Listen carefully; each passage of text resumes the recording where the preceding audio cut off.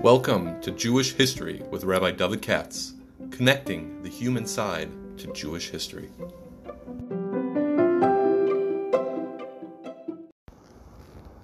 For sponsorship opportunities or to support this podcast, please visit our donate page at www.support.rabbidavidkatz.com.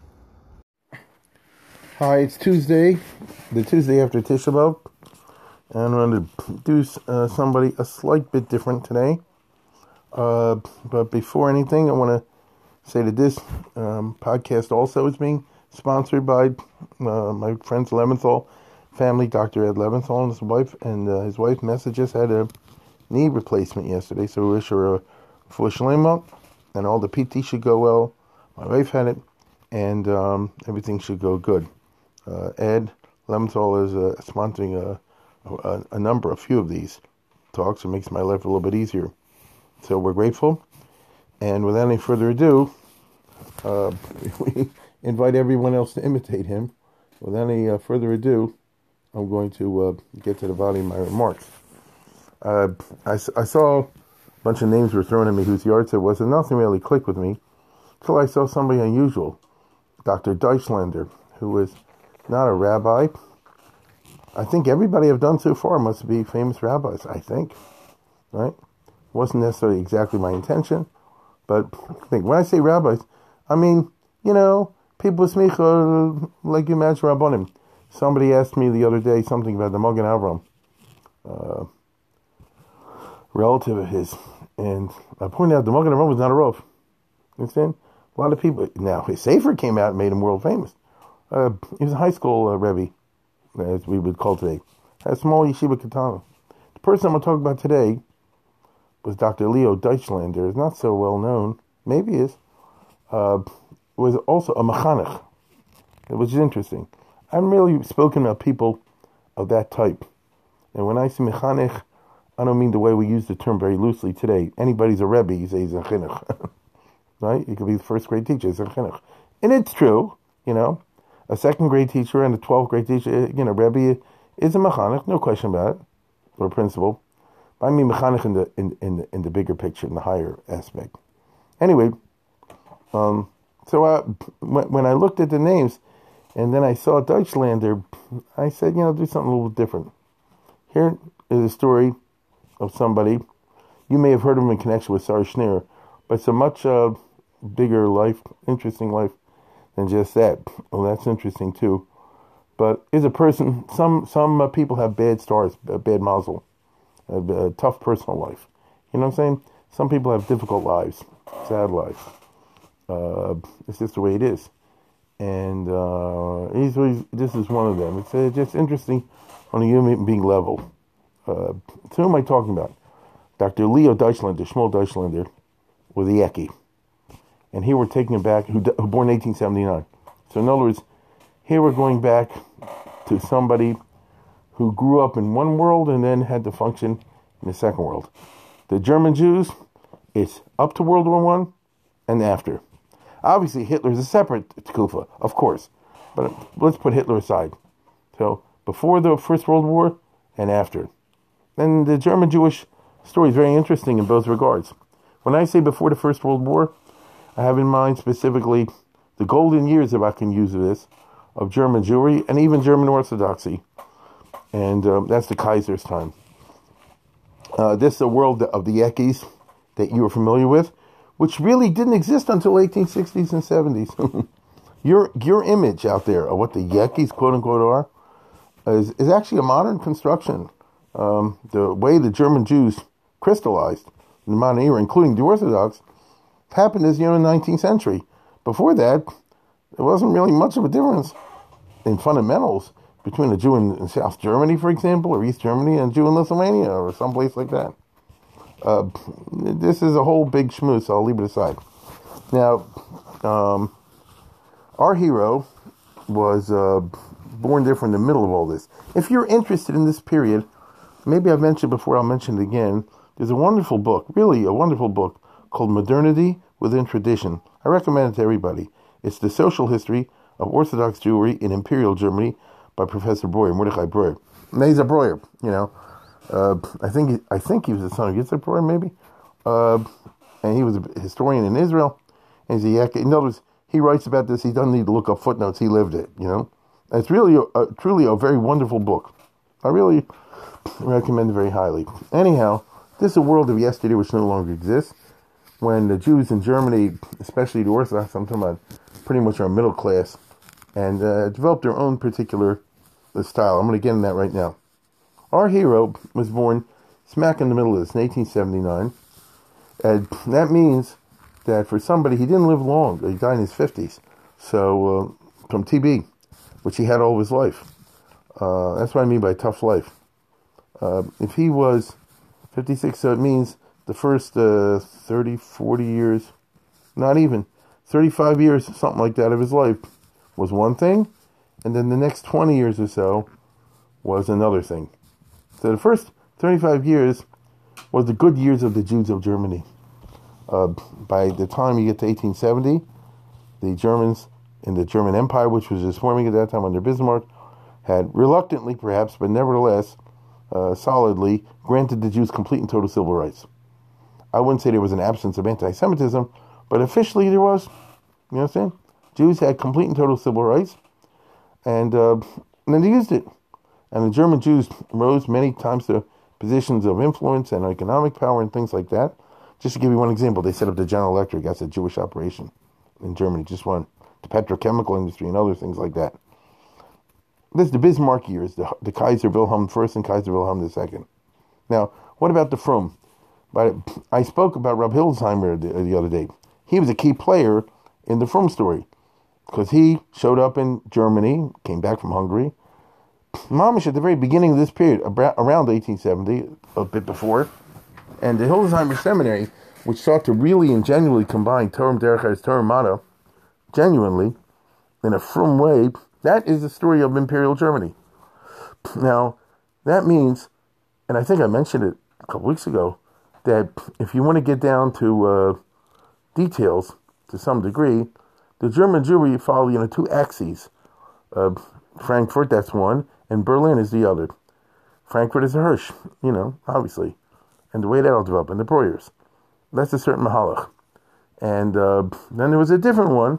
They're all Frum, but it's a different one. That's Rav Hildesheimer and the Berlin way of doing Orthodox Judaism, which was, shall I say, a little bit more open, perhaps. It's a very complicated. I can't go into great detail, but let's put it this way: there was a distinct Metzias outside of the Hirschian stuff in Berlin, associated with Rav Hildesheimer and his colleagues and the people he attracted and his charisma.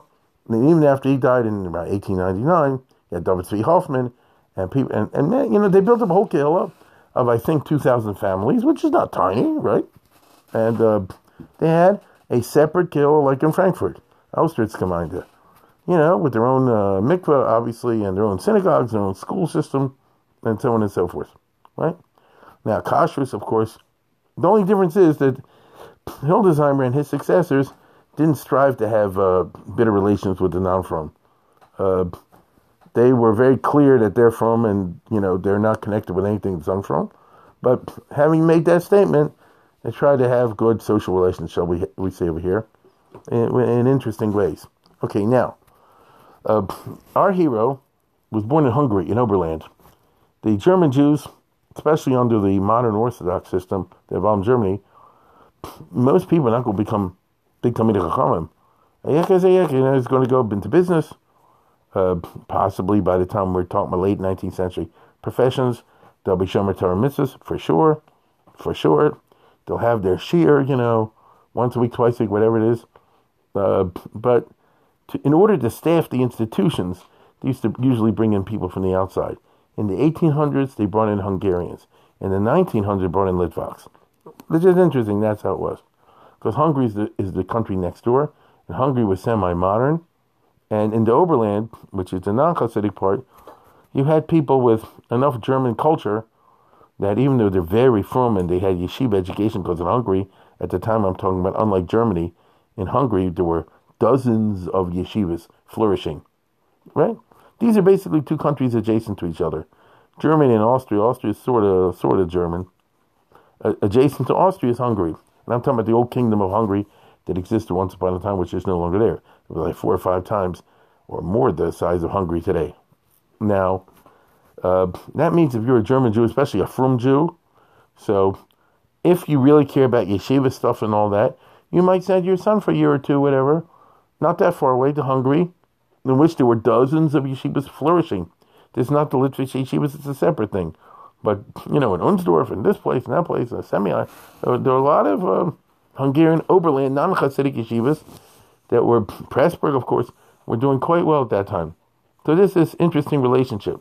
Now, our hero was born in the Oberland, and, from that kind of background. But he was a little kid. His father died, his mother died when he was young. Told you he had a hard life. When he was a little boy, around the time he was born, his father moved to Berlin.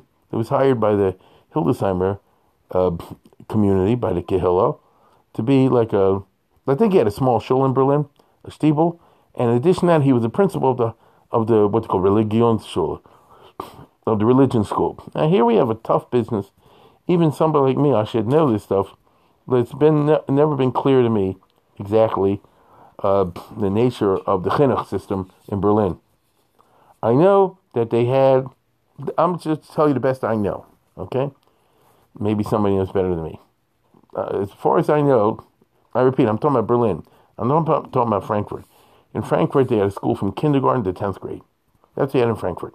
Okay, and after 10th grade, you graduated, and the education was not to send you to college. This is Hirsch, but the education was to prepare you at the 10th grade, 15, 16 years old, something like that. Then you go out to the world of business, and you start at the bottom, work your way up. That's the particular mode they have there. I know in America we have K through 12. I get it. It's not exactly the only way to do it. And in Frankfurt, they had the way I just told you. Now, in Berlin, and that means, though, I'll say this, and this is the great achievement of Hirsch, of Sensor Fall Hirsch. Already in the 1850s, this is his claim to fame. He insisted and built a day school from K to high school, meaning up to 10th grade. You understand? And, he had his own ideas, but that means you're a kid, you go to a school which is completely Jewish. And not only that, completely Orthodox. And the holidays are kept, and the mitzvahs are kept, and all the rest of it. Of course, it was within a German context, and, they didn't wear yarmulkes for the English studies, but it's a frum school. It's a Jewish school. Okay? Let me be clear about that. For boys and for girls. One for boys, one for girls. Now, that's not what they had everywhere. And as far as I know, in Berlin, the frum couldn't put that together. Not in the 1800s. Not in the good days. What you had was there for a funny situation. You had a Kehillah with 2,000 families, which is impressive, including their share of millionaires, right? You had the rich Orthodox Jews in Berlin like everywhere else. You have a yeshiva there in the following sense. You had the Hildesheimer Rabbinical Seminary, which students came from all over the world to study to be rabbis. But that means you already have a high school degree, and you're going now for university studies. Okay? So you spend 5, 6, 7 years, whatever the exact program worked out, half Limudei Kodesh, half Limudei Chol, and you end up with a smicha and a PhD. That was the Hildesheimer system. So if you're older, let's say, for example, you're 18, 19 and older, then you can, if you wish to, you can go to that school, which is there to train rabbanim, to train guys who will be rabbis, pulpit rabbis. Like, that's one thing. But as far as I can tell, it's under that, what do you do for chinuch when you're younger than that if you're not going for rabbi? So Hildesheimer set it up that you had an elementary school. So in other words, like in America, many places, there's a day school, let's say, for example, up to the 7th grade, 8th grade, something along those lines. Right? That's what it is. But then there's not. For high school, as was the case in America once upon a time, for high school, you got to go to public school. There is nothing else. So instead, though, yeah, what you and I in America would call Talmud Torah. Maybe I'm talking to a young audience, and you don't know what it was like here once upon a time. But if you went back to America 100 years ago, there weren't any high schools. There was like YU and Torah, something like that. That's it. And so everywhere else, you had Talmud Torah, which means that you had after high school, you had classes. Now you can take that seriously, or you can take it for a joke. It's well known in America most of the Talmud Torah thing was a joke. They gave Talmud Torah education, in the afternoon after public school, a bad rep. But it could work. Theoretically. Even, as a matter of fact, now, with the tuitions going through the roof, and the corona, all this business, I've heard in the last 5, 6, 7 years, so have you, some parents are going crazy, and I respect it, middle-class people, and it's hard to keep up all these tuitions, and the schools are pretty ruthless, and you already hear talk of saying like this, well, maybe we just have a school like Talmud Torah, and they'll send the kids to public school, and in the afternoon have a serious Limudei Kodesh program. Not a joke, a serious Limudei Kodesh program. Now, it wouldn't work. I can tell that from history, but I'm just telling you what they're talking about now on the, what's the right word, social media, and this sort of thing. You had this in Europe. And in Berlin, they took it seriously, as seriously as they could. And so, basically, up to around Bar Mitzvah, Bas Mitzvah, there was a day school. And after that, they had to go to public school, or the equivalent of public education. They had gymnasiums, all kinds of things like that. And your Limudei Kodesh, you got in a afternoon program in a separate building. I remember in Breuer, in his book or somewhere, he used to have, I think I mentioned this before, a Bachurim minyan, which means you had to go to school on Saturday. This is funny. I know it sounds weird to us. But in Europe, they didn't fool around. The government insisted, you're going to school, you got to go on Saturday. There's a whole shayla about writing. I get it. I understand that. There's a whole shayla about carrying books. But frankly, carrying books you can get around.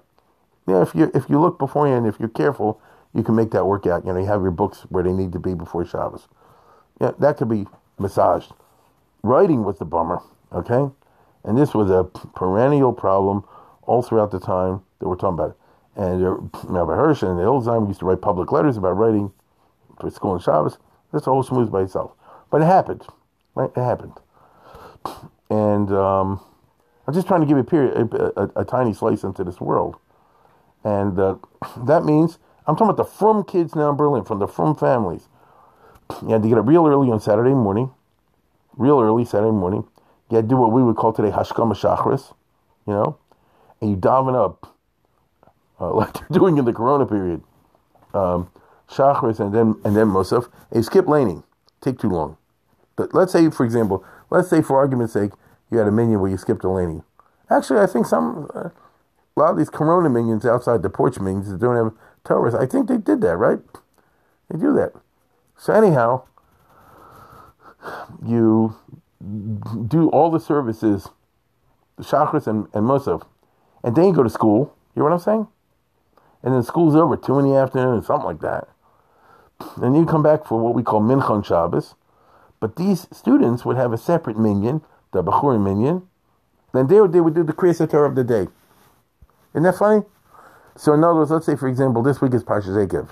So you and I, for the most part, we're going to go to shul and lay in Eikev in the morning. And then by Shabbos Mincha, we're going to do the next Parsha Re'eh. These guys, as far as I understand, they skipped the laning in the morning because they got to go to public school. They had to. And then in the afternoon, they're going to lay in Eikev. I don't think they're going to lay in Re'eh. Maybe they did, to be kind to Mishnah. This was all done under the Pesach of Rav Hildesheimer. So, in other words, everything I just described to you was guided by the Das Torah of that time. This isn't somebody just thought it up. This was with the Das Torah of that time. And this is a different world. So, our hero was orphaned at a young age. His father had been the principal of school but died young. Right? So it must have been a family thing. What shall I say? He grew up in orphanages, which is tough. And it's a tough life. If he's born in 1879, so imagine all during the 1880s and even into the 1890s, this is somebody who's growing up, I think it was a while in Hamburg, somebody raised him for a while, but he basically grew up in orphanages, was a very smart kid. The father was a principal of the school. This was, an afternoon Talmud Torah high school. And he wanted to be like his father. And so what this meant practically was that as he grew up, he didn't go for a career to be a rabbi, which is interesting. He was very frum, by Teva. And Instead, remember, we're talking about the 1890s in Imperial Germany, went to university. Some good universities, eventually got a PhD. I remember he wrote a dissertation on Goethe. Probably you don't even know who Goethe is, but it's like the German Shakespeare. Let's put it that way. The principal figure in German literature.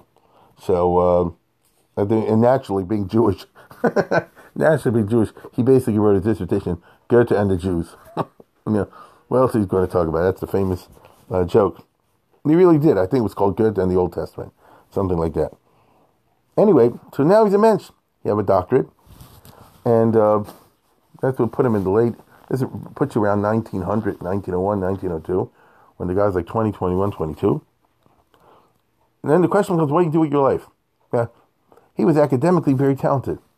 Now, if he wanted to, he could have pursued to try to get a career in college. That was very hard for a Jew in Germany to get a professor job. Very difficult. There was a lot of discrimination. There certainly was.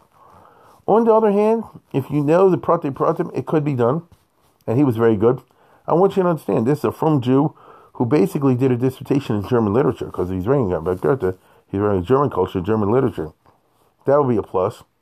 And based on what I've seen in different places, he had a real shot at getting a job in the university world.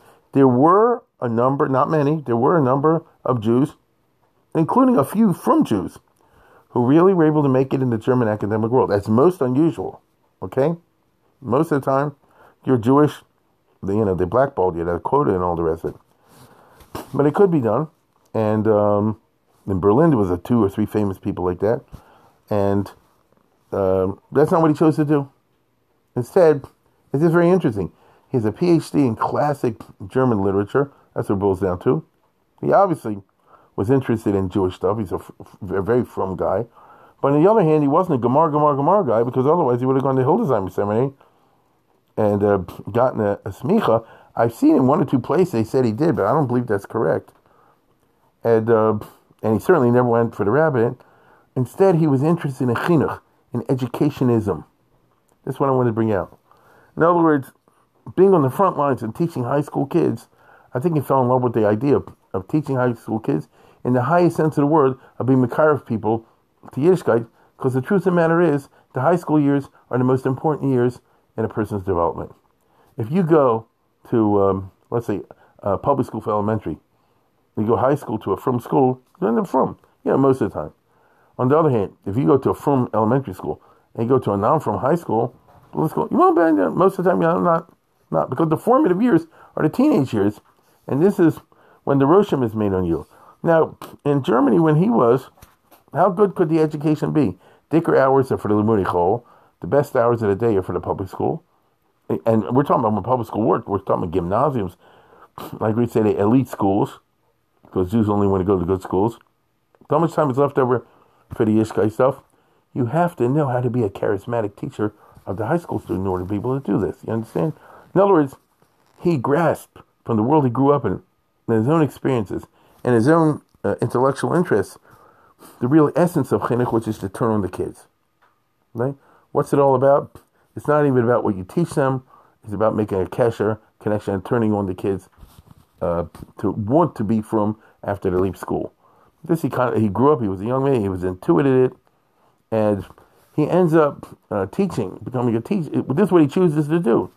He taught in the high school where he himself had attended, and his father had attended, that Talmud Torah high school. It was the afternoon school, but he was very good at it. Now, if I remember correctly, he was a Tanakh teacher or something like that. And a lot of these people, like I said before, Gemar wasn't for him. That's what it seems. But on the other hand, there's a lot of, especially in Germany, the Hirschianism, there's Tanakh, there's Halacha, there's other things like that. And this is what he wanted to devote his life to. Okay?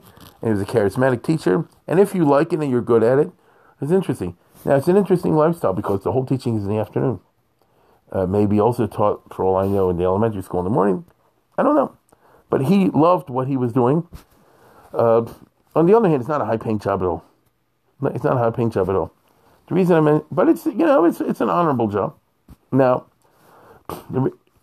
doing all this, he had what you would call, this was interesting to me, he had shemush in the real world of chinuch. You know what I'm saying? Not blah, blah, blah theories and speeches and this, that, and the other, and, terms art convention. He's there with the real kids. It's like somebody saying today, the kids should not have cell phones. They got cell phones. Either you see them or you don't see them. You have to understand. This is what it is. Are you willing to work in that world in which you realize the kids have cell phone with everything that's implied by that?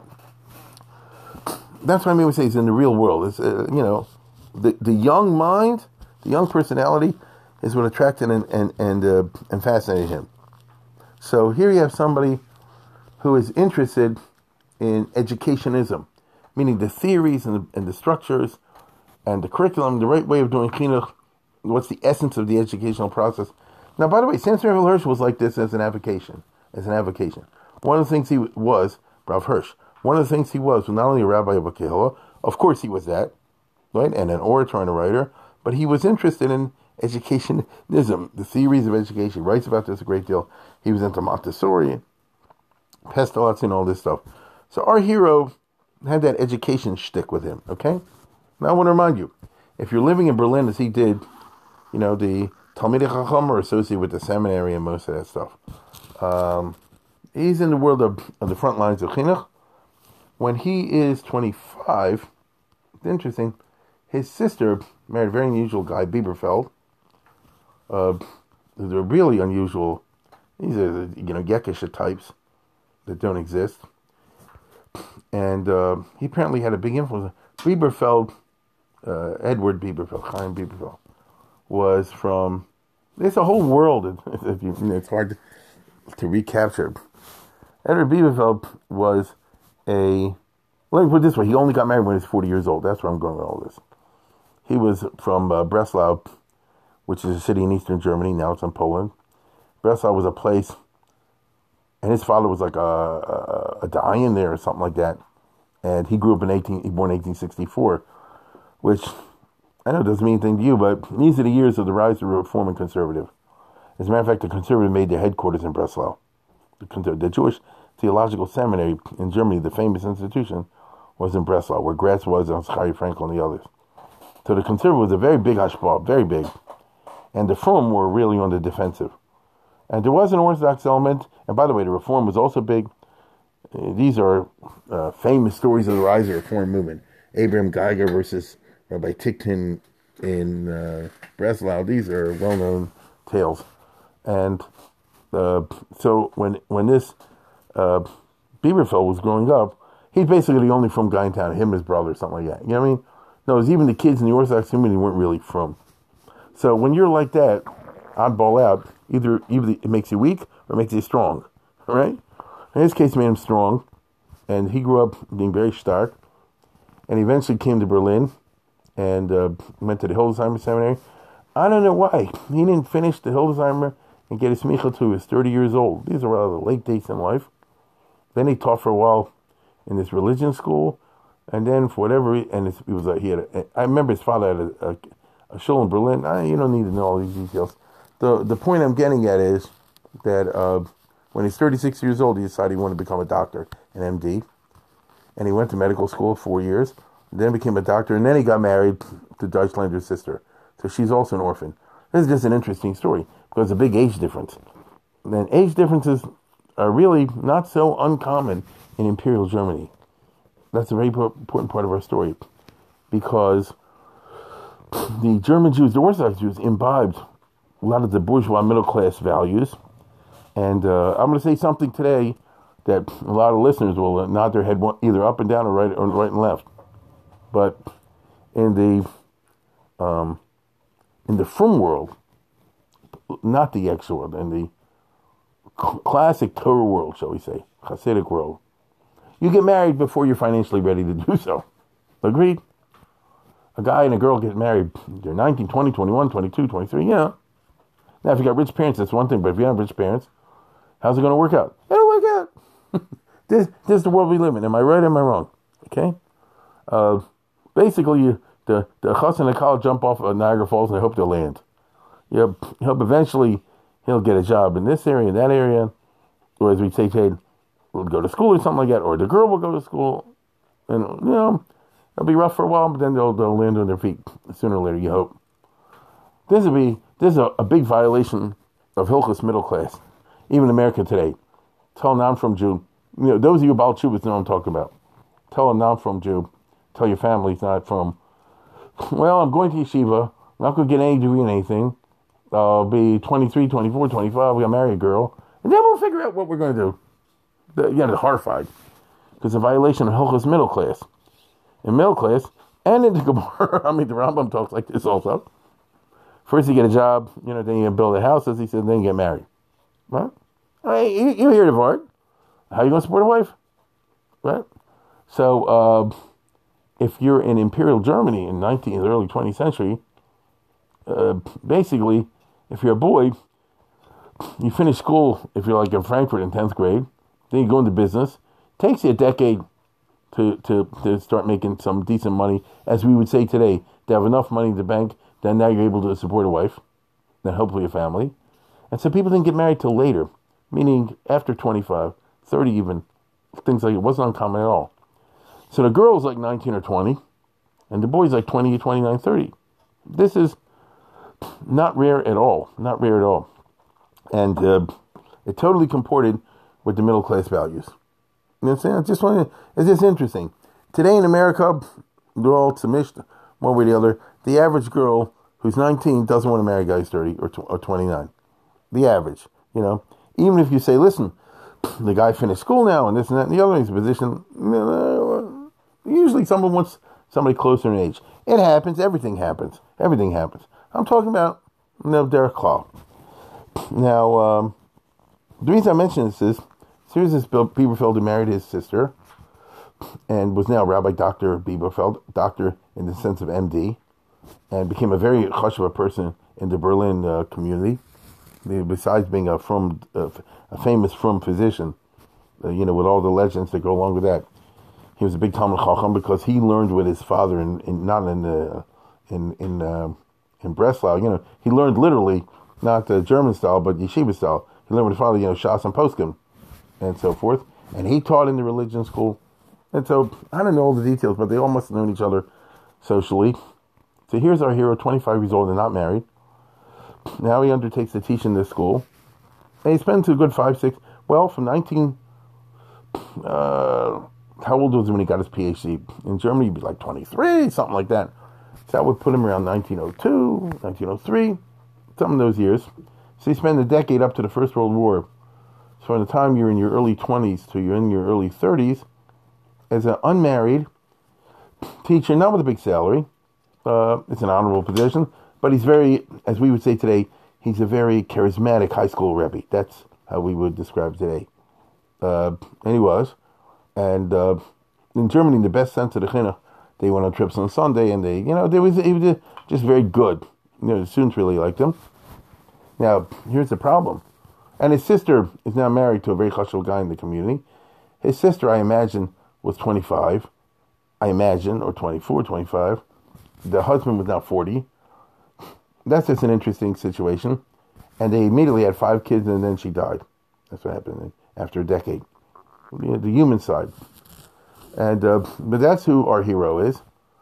Now, it's not surprising. Well, let me put it this way. He fell in love with a girl, one of his students, and the girl fell in love with him. Which I've heard of cases like that. You understand? In other words, here's a guy who's 25, 28, 29, something like that. And there's a girl in the high school from the frum community, from a wealthy family too, who is from a chashuva family, and they fell for each other. I've had a friend. It happens, but it's a big age difference. Now, if I was the father of the girl, I wouldn't be crazy. But also, I don't want my daughter, if she's 16, 17 years old, fall in love with a guy who's like 29, 30. On the other hand, it wasn't unheard of in Imperial Germany. And the problem is he's in the wrong class, meaning he was poor relative to the family. And in Germany, if you're a rich family, you got to marry a rich chassan. You know what I'm saying? And the girl, as time went on, their love intensified, as we were saying. Nothing bad happened. Everything totally honorable. He was a frum guy, very frum. And the girl was too. And they wanted to get married, and they don't care what anybody says. And the family moved heaven and earth, and eventually brought charges against him and things like this. It was in court. There was quite a scandal, even though, I repeat, nothing ever happened. And nothing unseemly ever happened. And this was the big crisis. Now, one of the problems with him is he had the TB, the tuberculosis.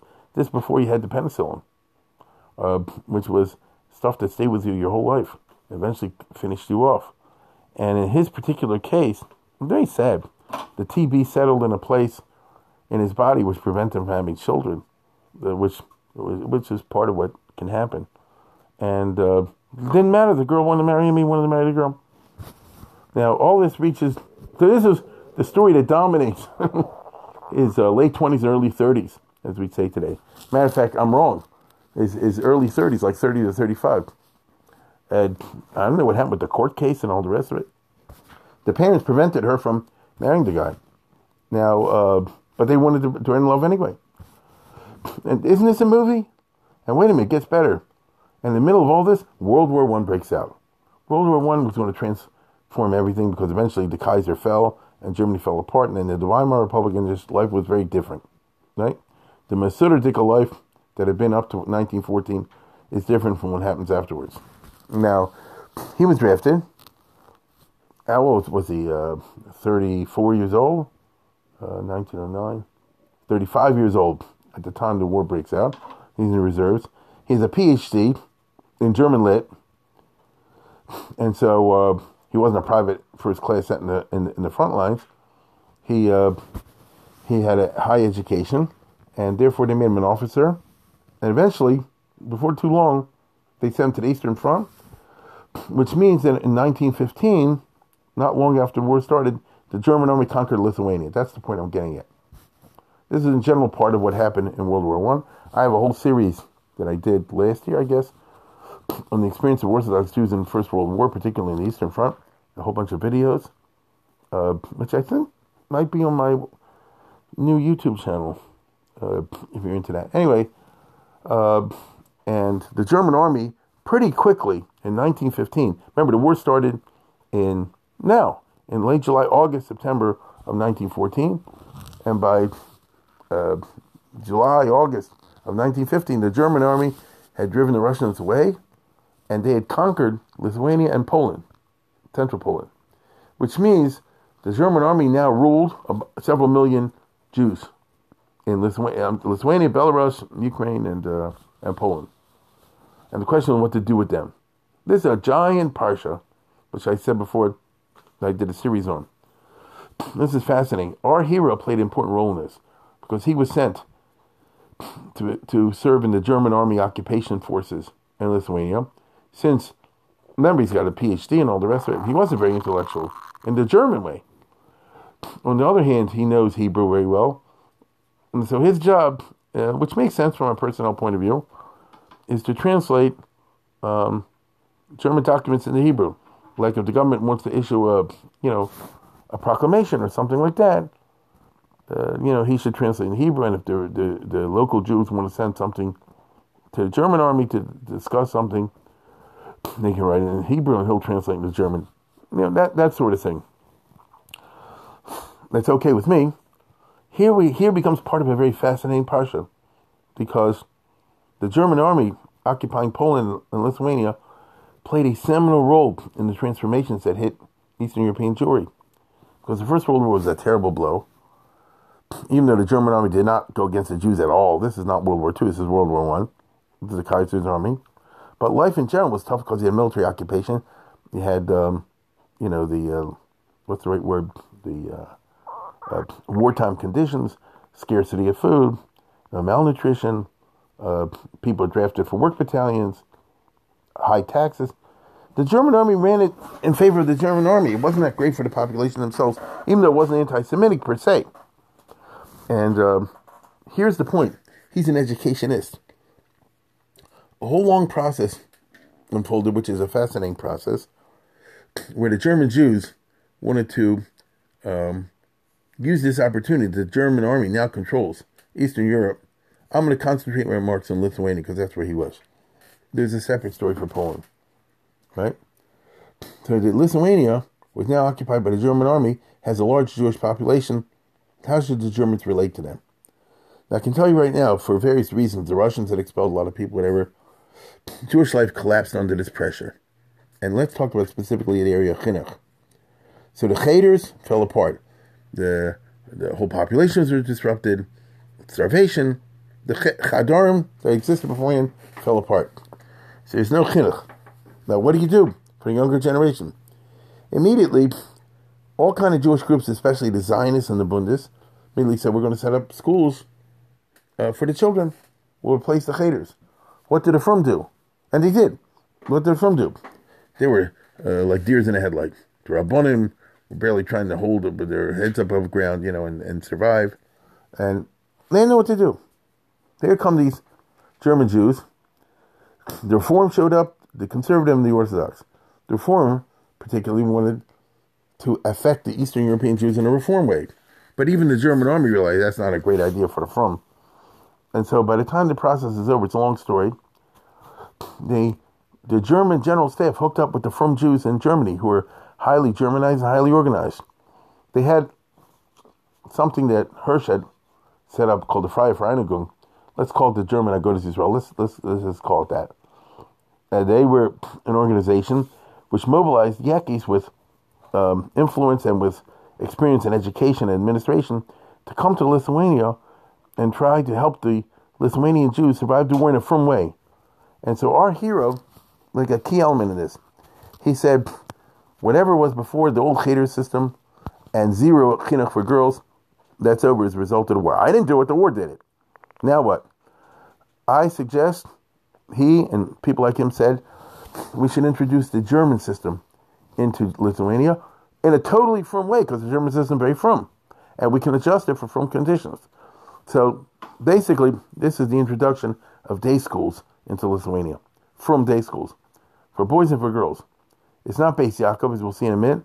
Beis Yaakov happened in Poland, but it's its own way. And he and Rabbi Karlbach and some other people got together, and they made a lot of experiments to try to set up what kind of chinuch works in Lita, where the parents were also interested. You should have what we in America call Limud Chol and Limud Kosh, English and Hebrew, or over there. By the way, it won't be English. Will be in Lithuania. Will be in Polish. Will be in German. What exactly will be the content of the Limud Chol, and what's the proportion in the day? Is it a firm system in which it's Rov Limud Kodesh and Miyut Limud Chol? Do you want a good English? You want a bad English? All these issues had to be worked out. And World War I was the laboratory of experiments. He and Karlbach and the others tried to figure out, because they were living in Lithuania, what will work with this particular population to make it from schools. And they made a bunch of mistakes. But you learn from mistakes. You know what I'm saying? They set up some schools and they all went non from this, that, and the other. You learn from mistakes. And he had like a hothouse laboratory for figuring out what is the right way to go in terms of chinuch in the new age. And basically, how do you take a Hirschian type of school and transform it to fit the Lithuanian reality? This is a fascinating subject. And by the time it's over, he evolved the Yavna, because he's the one who made the Yavna. And many of you don't know what Yavna is. Maybe if you're in Cleveland, you have Yavna. This was the equivalent of the Beis Yaakov system for girls and the day schools for boys that grew up in Lithuania. The Deutschland is the one who made it. After all, he's an educated guy. He understands educationism, curriculums, classrooms, buildings, the professional training, all the stuff that was unheard of in Lithuania, right? Unheard of. He's a from guy, obviously, and he plunges into this work. And like I said before, do you want schools for girls? Is it K through 12? Is it K through 6? What are you teaching the girls at high school? Now for boys, do you have yeshivas? Do you have high schools? If you have high schools, what's the proportion of Limudi Kosh, Limudi Chol? What's the general gang? You know what I'm saying? Is it Aguda? Is it Mizrahi? Because those issues were already in Lithuania in the First World War. It was pretty clear that if you try to push an Aguda anti-Mizrahi type of school system, it won't go. You know what I'm saying? So you have to evolve something which is is sort of Aguda, but it also has Mizrahi elements in it. And so what developed over there was just something very fascinating. Now this takes you through 1915, 16, 17, and 18. This is what's going on in Lithuania while the rest of the world was engaged in World War I. Now our hero was at the heart of the whole thing. I don't know if he ever returned back to Germany during these years. It would really be a great movie to say that the whole affair with the girl broke his heart and he stayed their way. That would be a fantastic movie. I'll tell you one thing. His work was of seminal importance, and when the war was over, and there was now a new country called Lithuania, which I just did a series here in Baltimore in the videos. When the war was over, so chinuch was a giant question, because chinuch is going to affect the next door, and the Zionists had gotten their act together, and the Bundists had gotten their act together, and they immediately set up whole school systems, which were very good. One was called Tarbut, one was called the Volksschule.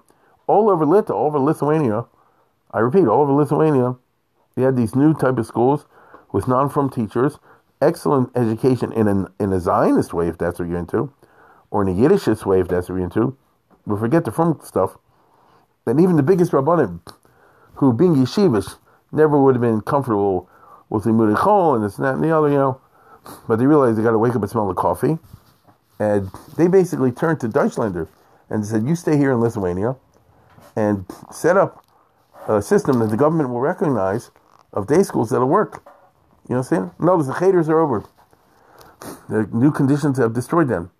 And so we need what we call in America day schools, term served day schools, from day schools. And when it came to girls, he had to start from scratch. There's no background in Judaism for teaching girls. And he did. So understand this well. He was an official of the Lithuanian government for 3-4 years, something like that, in the Ministry of Education. Because after all, he's a German PhD. Ministry of Education, in charge of Jewish education, specifically in charge of the Frum branch, and working to get money and resources and teacher training programs and teacher colleges and curriculums and this and that and the other to make an entire network of schools throughout Lithuania. And that is what happened. There's no Beis Yaakov there. Instead, you had Yavne. And from 1920 till Hitler came in 1940, Hitler and Stalin in 1940, wherever you went in Lithuania, there's always 2 or 3 schools. And one is the Yiddishist type school, and one is the Zionist type school, and one is the Yavne. Okay? That was the Frum option. So it's like in America, we call it Torah Masorah. So in Europe, in Lithuania, it's called the Yavne. And it wasn't exactly like Beis Yaakov. It's very interesting. I've spoken about this at great length. There's a great quote that I used from Baruch Horowitz, who was the head of the Agudas Rabbanim in Lithuania, where he said, we believe in teaching not the Frumkeit and from Frumkeit to the Torah the way they do in Germany, but we want to teach the Torah and leave from the Torah to lead to Frumkeit. Somewhere to that effect. And the Yavne system, especially for the women, developed into very high, educated and Jewish Frum females, I'm going to tell you right now. So he played a seminal role in the development of Jewish education, the way it developed in Lithuania, boys and girls. The big question was, what do you do for the boys after you finish 8th grade? I mean, the Rosh Yeshivas obviously want to put them on a yeshiva track. On the other hand, a lot of parents don't want yeshiva track. And second of all, do you do Agudah stuff? Do you do Mizrahi stuff? How do you teach her of cook? You know what I mean? Anyway, it was a big issue. By the way, just to be clear, the way he worked it out, the way it unfolded, again, this is under Das Torah. The people who ran the Yavne system, and notice they're Vada Chinuch, as we would call today, were people like the Panovich Rav, the Telsa Rav, the Kovner Rav, Gedolei Yisrael. But these men were very flexible and practical. They realized what the situation was in Lita in the 1920s and 30s. And the same way Baron Cutler and people like that had to twist and bend with Dr. Kamenetsky and make the term SIR work in America in the 40s, 50s, and 60s. In some places you have mixed classes, and some places not. And some places you allow this, and some places you don't. Das Torah. Literally Das Torah. This is what involved in Lithuania with our hero. Now watch this. In between this is what he did for several years, but he didn't live in Lithuania. He was there for periods of time. Then he came back and went to Vienna. Now, I don't understand this exactly, but it seems to me in Vienna, which is in Austria, not Germany, but it is German, he'd probably been invited to set up some kind of a Yavne type situation there. You understand? Because I believe he made a teacher seminary there, a Frum teacher seminary, because people are already realizing, even the Gedolim, that, changes are necessary in the chinuch. We have to provide some kind of a system of limudei kosher with limudei chol in some fashion or another. But it has to be done in the right way, of course. It's a very delicate subject. And this the guy who's going, there's somebody who's in the forefront of this because he has a PhD in German. He's an educationist. I'm sure he read up all the education magazines that come out all the time. This is a subject that interests him. And he was fascinated by young people. Now listen to this. Here's where the movie kicks in. When he moved to Vienna, this is 1919, so he would be 40 years old. This girl who was in love with him, he was in love with her. She ran away from home. She by now she's in her 20s. She'd be on the parents' rishus. Then they came to Vienna. They got married. So here you have, a movie and a half. Right? All from I didn't say anything wrong. You know what I mean? No, nothing bad happened. But she said like this. Let's say I'm 25, whatever. This is what I want to marry. 26, I want to marry. And they did. And the parents broke off with her. It's a contest story. And as they say before, unfortunately, because of his TB, he couldn't have kids. It's a rough business. But they were happily married. And he became active in Vienna. Now, remember, he's spending part-time in Lithuania and part-time in Vienna. It's quite a life. What's happening in Vienna in the early 20s when he's living there, and now as a newlywed? The Aguda is taking off. Remember the big Aguda convention of 1923? That's the movie you saw that they passed around recently on the YouTube, the Chofetz Chaim and all these other people, the Knesset Agadola. Aguda was trying to get off the ground and become a real organization. That really succeeded, but, they made a shot at it. But one big problem is Kesef Minolan. The Aguda is there to support Torah education. There were whole networks of yeshivas, yeshiva katanas, similar institutions, the institutions that are type Tehiz, Gavna. But the problem is no money. No money. And so they set up a Keren HaTorah, which basically means a fundraising operation. And they put Deutschlander, our hero, in charge of it. I'm not exactly sure why. But, I'm the rabbi, he's an educationist. Obviously, they must have had in mind that with his education, even though he's a frum guy, totally real frum, he carried a Tanakh with him all the time, said Tehillim, that sort of thing. But since he's a bucky in German literature, and in Goethe, and who knows what, he will be able to be a good face to the non-frum world and maybe raise money among them for this subject. Because the war had ruined the frum millionaires. It took a few years for them to get back on their feet. Remember, Germany used to be the headquarters of the rich frum Jews. And I think many of you know, after the First World War, there was unbelievable inflation when the money just wasn't worth anything. That's part of the Versailles Treaty in the aftermath. And so everybody was ruined economically. It took them a number of years to start to get back on their feet. Because a successful businessman, even if he starts again from scratch, a little while will get back on his feet. And so, make a long story short, they made Deutschlander, the head of the Keren HaTorah, he should go around the world and try to, Europe and places like that, and tries to raise money for these causes. And again, I've seen some people say, he raised hundreds of thousands of dollars. That's baloney. He raised like $30,000, $40,000, which was a lot of money once upon a time, but it's not $1 million at all. And that means that you raise 30 or 40 grand, and then you send 100 to this yeshiva, 200 to that yeshiva, 1,000 here, 1,000 there. No one has done yet what could be a very interesting talk or article on the Kesef situation in the 1920s and 30s, which is very interesting because you can't run a place without money, and a lot of places there was no money, and they had schools of all kinds, yeshivas, whatever. And how did they do it? Part of it came from the Joint Distribution Committee, the American Jews, but that was a very complex and complicated process. Maybe I'll talk about that some other time. All I know is he went to England, to France, to this. He didn't come to America, but he was friends with Leo Young, who became the big rabbi in New York, right? Leo Young went to the Hildesheim Seminary, so they knew each other from Berlin, from before the war. And Leo Young, it's always interested me. He had a very modern shul, correct, in Manhattan, but he was always, from day one, he was very big into the Beis Yaakov movement and things like that because he was friends with Deutschlander. And he also had a rich shul, relatively speaking. He sent him money. So in other words, that's one of his funding sources. And he got involved in this whole Yekish enterprise of trying to raise money for the yeshivas. And in general, let me say this.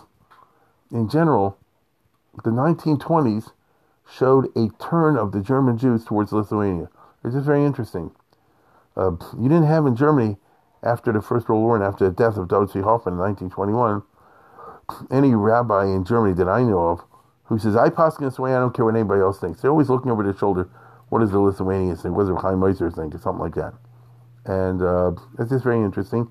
This Dr. Deutschlander I'm talking about today, he's the one who hooked up with Avram Elia Kaplan, the famous one, and together they helped make the Yavna system in Lithuania, and then he brought him to be the head of the Hildesheimer Seminary in Germany. They just, these connections are interesting. So the Litvischizing, shall I use that term, of German Orthodox Jewry is a feature of the post-war world. I'll use simple language. Prior to the First World War, if you were from in Germany and you wanted more intense education, there weren't many like that, you went to Hungary. You know what I'm saying? If you were a Yaki and you wanted more than was available chinuch-wise in Germany, you wanted something intense, you went to Hungary. You went to Pressburg, one of those type of yeshivas, of which there were many and they were flourishing. After the First World War, you usually went to Lithuania. You went to Telz, Zmir, Slobodka, places like that. This is just an interesting phenomenon. Now, that's a whole schmooze by itself. So here we have somebody who's in his 40s, who has another 10 years or so to live. Or died at 56, so, something like 10, 12 years. That's when he met Sarah Schneer. That's when he got in the Beis Yaakov movement. Now, here's somebody who came with a big experience, a big reputation, and when he got involved in the Aguda, and he went to Poland, and in Poland, Sarah Schneer had already started her operation on a nickel and dime basis. And she had the ideas, but she did not have a PhD, right? She didn't have any educationist training. He teamed up with her, and she put it in his hands, and she said, tell me what to do. And he played a seminal role in the spread of the Beis Yaakov, which was frummer than the Yavna in the sense of frumkeit. Not that the Yavna was unfrum, but the nature of it was it only appealed to a very right-wing frum constituency. After all, Poland, southern Poland, which she was headquarters of Hasidism, there you had a population like that. The difference between Beis Yaakov and Yavna is fascinating. I just don't have time to go into it. But he made the Beis Yaakov because he said, here's how we're going to set up the education stuff, and we'll have the curriculums, and we'll have the chavrot, the workbooks, and we'll have a grading process, first grade, second grade, third grade, and we'll set up a teacher seminary, we'll have summer camps, and we will create the tashtit, the framework, the background for an entire system, which the Beis Yaakov system spread pretty doggone fast. And so already in the 20s and 30s, it started to spread more and more. It's had a big constituency. And again, they were fighting against the Zionist schools. They're fighting against the Yiddish schools. And who knows what other type of schools. It was a chinuch war. But a war, a challenge here that brings out the best of the worst, right? In this case, I think it made him fight real hard. And the tragedy, of course, is that the tuberculosis took him over. You understand? So Sarah Schneer had the cancer and he had the tuberculosis, and they both died in 1935. They both died in 35. He could have lived another 20 years. Who knows? Holocaust, I don't know. That's a speculation. But this is why he became famous. It's funny. All the other things I told you until now, I don't think anybody ever heard of. If you say Beis Yaakov, which is something kind of involved in the last 12, 13 years of his life, that made him world famous. Because of all the projects I talked about, the Beis Yaakov was the one that took off. And is still with us today. Beis Yaakov is an Iker constituent element, obviously, of the frum world in the 20th century and the 21st century, growing all the time. And therefore, his role in there is what made him famous. So, I'm talking about somebody who had a difficult life. His wife perished in Auschwitz after his death. There are many sad elements of the story, romantic and sad, but on the other hand, look what he accomplished. So, I said before, this is somebody who, and I have to finish this up because I'm running out of time. This is somebody who lived a life in the world of chinuch in the highest sense of chinuch. You and I are the beneficiaries of these educationists. There aren't too many. Not too many. And even today, there's some serious problems, as we all know, in the world of chinuch out there. But we try. We try. People who think in conceptual terms about what the goals should be, the frameworks, how to adjust it to the kids in a totally frum way. In other words, in the most sensitive frum way. There are not too many of them. And Dr. Leo Deutschland, Shmuel Deutschlander, was one. And with that, I'm almost at the end of my hour, so I will bid you good day.